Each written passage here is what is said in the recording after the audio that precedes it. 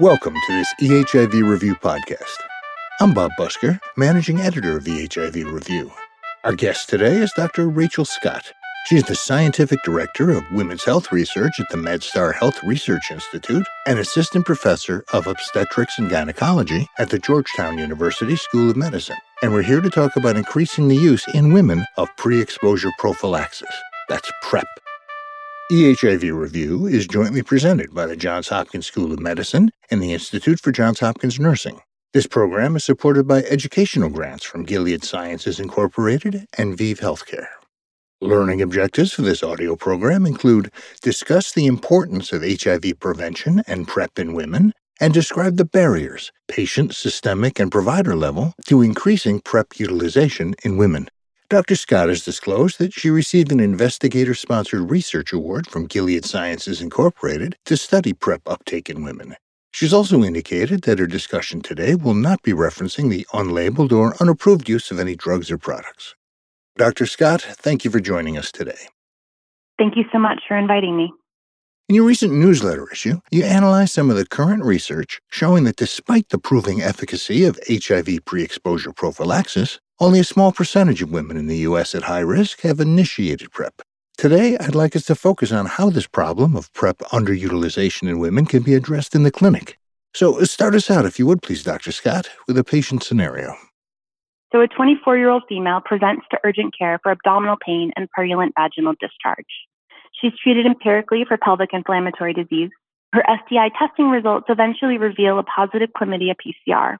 Her past medical history is significant for a history of trichomonas and previous chlamydia episodes. She's currently sexually active with one partner and has had two partners in the past year. She's using oral contraception for pregnancy prevention and does not consistently use condoms. She lives in a community with a high HIV prevalence. What are your initial impressions of this patient, doctor?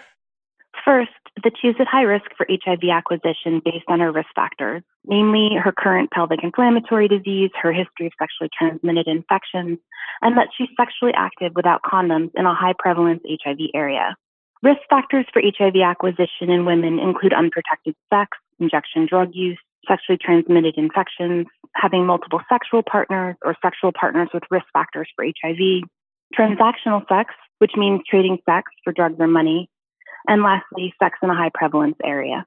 She's also a candidate for PrEP, although she may not be aware of PrEP or fully understand her risk for acquiring HIV. The current guidelines, what do they advise about risk factors, HIV prevention, and the use of PrEP in women? Both the CDC and the WHO offer guidelines for PrEP in cisgender women. The CDC guidelines include anal or vaginal sex in the past 6 months with an HIV-positive sexual partner or a recent bacterial STI. It also includes history of inconsistent or no condom use with sexual partners or injection drug use, the sharing of needles or equipment. The WHO guidelines are similar to the CDC, with the addition of having used post-exposure prophylaxis and or a request for PrEP, as both are associated both with risk factors for HIV and with high risk for HIV acquisition. These guidelines highlight the importance of taking a full sexual history and eliciting risk factors for HIV acquisition. The trauma literature demonstrates, however, that patients may not fully disclose their full risk factors, especially in a first encounter with a new provider. An alternative approach is offering PrEP education first and then screening, or even just offering PrEP in a manner agnostic to risk, and that this may be more successful in reaching more patients at high risk for HIV. What about options for PrEP? What treatments are currently available to women? The only PrEP option currently available and licensed for cisgender women is a combination pill of tenofovir disoproxil fumarate and emtricitabine, or TDF-FTC. It's a once-a-day oral tablet that, when taken daily, is greater than 90% effective. Tenofovir alafenamide and emtricitabine, or FTAF, is approved for PrEP indication in cisgender men and in transgender women. It's not yet approved in cisgender women because of a lack of data. Specifically, cisgender women weren't included in the initial clinical efficacy trial. And although data shows safety and efficacy in men and in transgender women, this data can't be extrapolated to women. This is because rectal tissue drug levels in men are significantly higher than vaginal levels, and there may be different acquisition mechanisms between transgender and cisgender women. We're hopeful that down the road, there will be more available options for women. Two of these include the dapivirine ring, which is a topical vaginally administered method, and a long-acting cabotegravir, which is an intramuscular injection once every 4 to 8 weeks. This may be available in a slow-release subcutaneous implant form, similar to implantable long-acting progestin contraception. A patient like the one you presented, Dr. Scott, let's say you want to start her on PrEP. Walk us through how you do that, please. Sure. So quick start or same-day PrEP initiation is a safe, feasible, effective option to best reach women at risk for HIV. In a nutshell, the provider orders HIV testing, hepatitis B testing, sexually transmitted infection testing, and a creatinine level, and the patient goes home with a prescription for PrEP and is told to initiate PrEP that very same day. She's then called with the results of the testing that she's undergone that day within a week. This PrEP initiation visit should also include adherence coaching, such as picking a good time of the day to take PrEP, a consistent time to take it so that you form a habit, setting cell phone alarms to remind you, discussing the temporality of side effects, etc. Most side effects occur when first starting this drug and dissipate soon after, so providing this information early is key to continuation and adherence. And what about follow-up after PrEP initiation? In our practice, we offer a follow-up phone call about a week after initiation to troubleshoot any issues with side effects or adherence and to review these baseline labs. We then offer a follow-up visit in 1 month for repeat HIV testing and then repeat labs every 3 months or sooner as clinically indicated. Thank you for that case and discussion, Doctor. And we'll return with Dr. Rachel Scott from the Georgetown University School of Medicine in just a moment. You've been listening to a Johns Hopkins University School of Medicine eHIV Review podcast. If you're unfamiliar with our program, we're a combination newsletter and podcast continuing educational series. We're available online without cost or prerequisite. eHIV Review newsletters are published every other month. Each issue focuses on a specific area of importance in the care of patients with HIV and is authored by an expert clinician who reviews the current literature and provides commentary. In the month following each newsletter, a case-based podcast discussion, like the one you've been listening to, focuses that expert perspective on translating the new information into clinical practice. Continuing education credit for eHIV Review is jointly provided by the Johns Hopkins University School of Medicine and the Institute for Johns Hopkins Nursing. For more information about eHIV Review, please go to our website, ehivreview.org. And one more thing. If you've enjoyed this podcast and found the information useful, please rate and review us on iTunes or wherever you get your podcasts so that others can find it as well. Thank you. Welcome back to this eHIV Review podcast. We've been speaking with Dr. Rachel Scott from the MedStar Health Research Institute and Georgetown University School of Medicine about the why and how of increasing PrEP usage in women. So let's continue our clinical perspective, if you would please, doctor, with another patient scenario. A 36-year-old woman comes into the Department of Health STI clinic for STI testing and HIV testing. She's self-employed and underinsured. Her insurance only covers emergencies with a very high deductible. She's regularly sexually active with a friend who she's known for years. They do not consistently use condoms. She's also actively dating and reports 1 to 2 sexual partners per month. She's heard of PrEP, but she thought it was only for men. So she's heard about PrEP, but she doesn't understand that it's not just for men. That's certainly a barrier to PrEP uptake. What other kinds of barriers have you encountered in your female patients? Barriers to PrEP can be broken down into issues of awareness, access, uptake, adherence, and persistence. There are patient and provider level barriers and systemic barriers.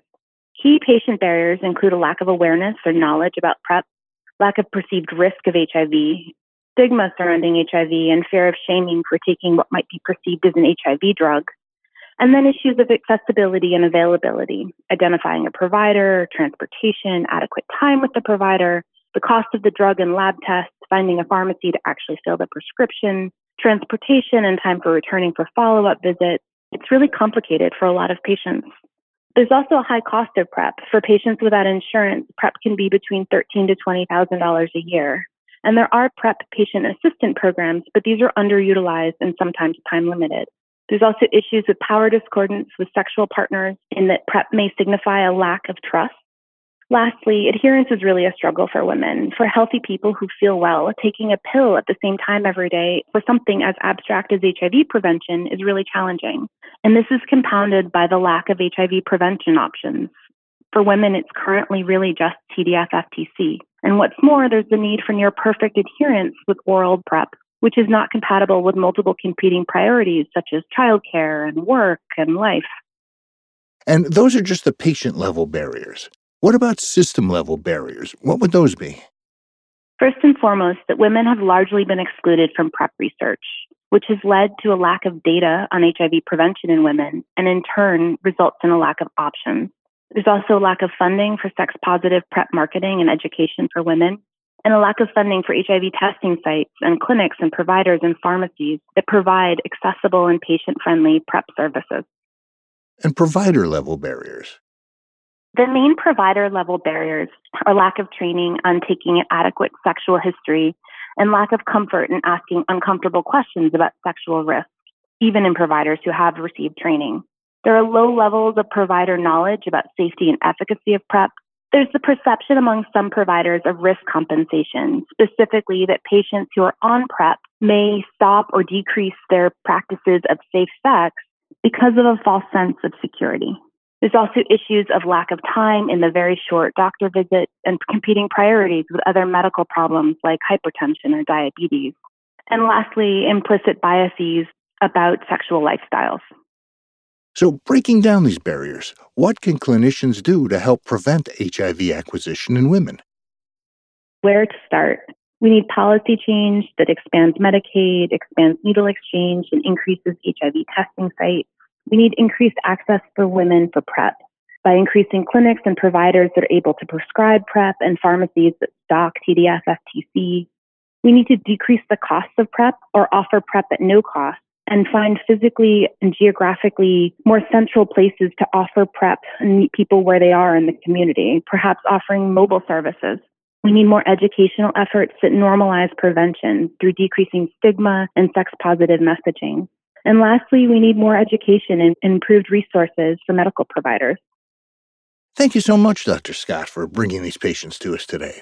I've got one more question for you, and it's future-oriented. So let me ask you, in general, what do you see happening in the future of PrEP for women? That's a great question. In the next couple of years, I anticipate that there'll be more options, and options that require less than daily adherence, such as the ring, injectable options, implants, etc. I also anticipate that we'll be able to offer women multiple prevention technologies, specifically products that co-formulate or jointly release into the body both in HIV PrEP and contraception. These are highly desired by women globally, and the ring and the implant are obvious options for such strategies. My hope is that more education will lead to less stigma, which will lead to more uptake and the eventual end of the HIV epidemic. I want to thank you for sharing your insights and expertise in today's cases, Dr. Scott. Let's wrap things up now by reviewing how our learning objectives have been addressed in today's discussion. So our first learning objective, the importance of HIV prevention and the use of PrEP in women. What are the key things our listeners need to know? That PrEP is a safe and effective, autonomously controlled method of HIV prevention for women. The PrEP is indicated for women who are at risk for HIV through sex or through IV drug use. It's important for providers to take a sexual social history to elicit risk factors for HIV, but alternatively, providers can offer education on PrEP and or offer PrEP to patients regardless of disclosed risk factors. Lastly, that there are huge disparities in the United States between the numbers of women who have behavioral indications for PrEP, meaning that they're at high risk for HIV, and the much smaller proportion of women who actually use PrEP for HIV prevention. And our second learning objective, the patient, systemic, and provider-level barriers to increasing PrEP use in women. There are multiple systemic, patient-level, and provider-level barriers to successful PrEP uptake in women. There's considerable work that needs to be done on each of these levels, ranging from decreasing the stigma surrounding HIV and HIV prevention to lowering drug costs and improving access. As providers, we can do our part to overcome the provider-level barriers by keeping up to date on HIV prevention best practices, making time in our routine visits to discuss PrEP, and being aware of and combating our own implicit biases. Providers can become more comfortable talking about sexual and social histories by making them part of their routine preventative care measures. Dr. Rachel Scott from the Georgetown University School of Medicine and the MedStar Health Research Institute, thank you for participating in this EHIV Review podcast. My pleasure. Thank you so much for having me. For EHIV Review, I'm Bob Busker. To receive CME credit for this activity, please take the post-test at ehivreview.org. This podcast is presented in conjunction with the eHIV Review newsletter, a peer-reviewed literature review certified for CME CE credit, available online to clinicians treating patients with HIV. This activity has been developed for primary care physicians, NPs, PAs, nurses, HIV specialists, OBGYNs, infectious disease physicians, and others involved in the care of patients with HIV. This activity has been planned and implemented in accordance with the accreditation requirements and policies of the Accreditation Council for Continuing Medical Education, ACCME, through the joint providership of the Johns Hopkins University School of Medicine and the Institute for Johns Hopkins Nursing. The Johns Hopkins University School of Medicine is accredited by the ACCME to provide continuing medical education for physicians. The Johns Hopkins University School of Medicine designates this enduring material for a maximum of 0.5 AMA PRA Category 1 credit. Physicians should only claim the credit commensurate with the extent of their participation in this activity. The Institute for Johns Hopkins Nursing is accredited as a provider of continuing nursing education by the American Nurses Credentialing Center's Commission on Accreditation. For nurses, this 0.5 contact hour educational activity is provided by the Institute for Johns Hopkins Nursing. Each podcast carries a maximum of 0.5 contact hour. This educational resource is provided without charge, but registration is required. To register, please go to our website, ehivreview.org. The opinions and recommendations expressed by faculty and other experts whose input is included in this program are their own.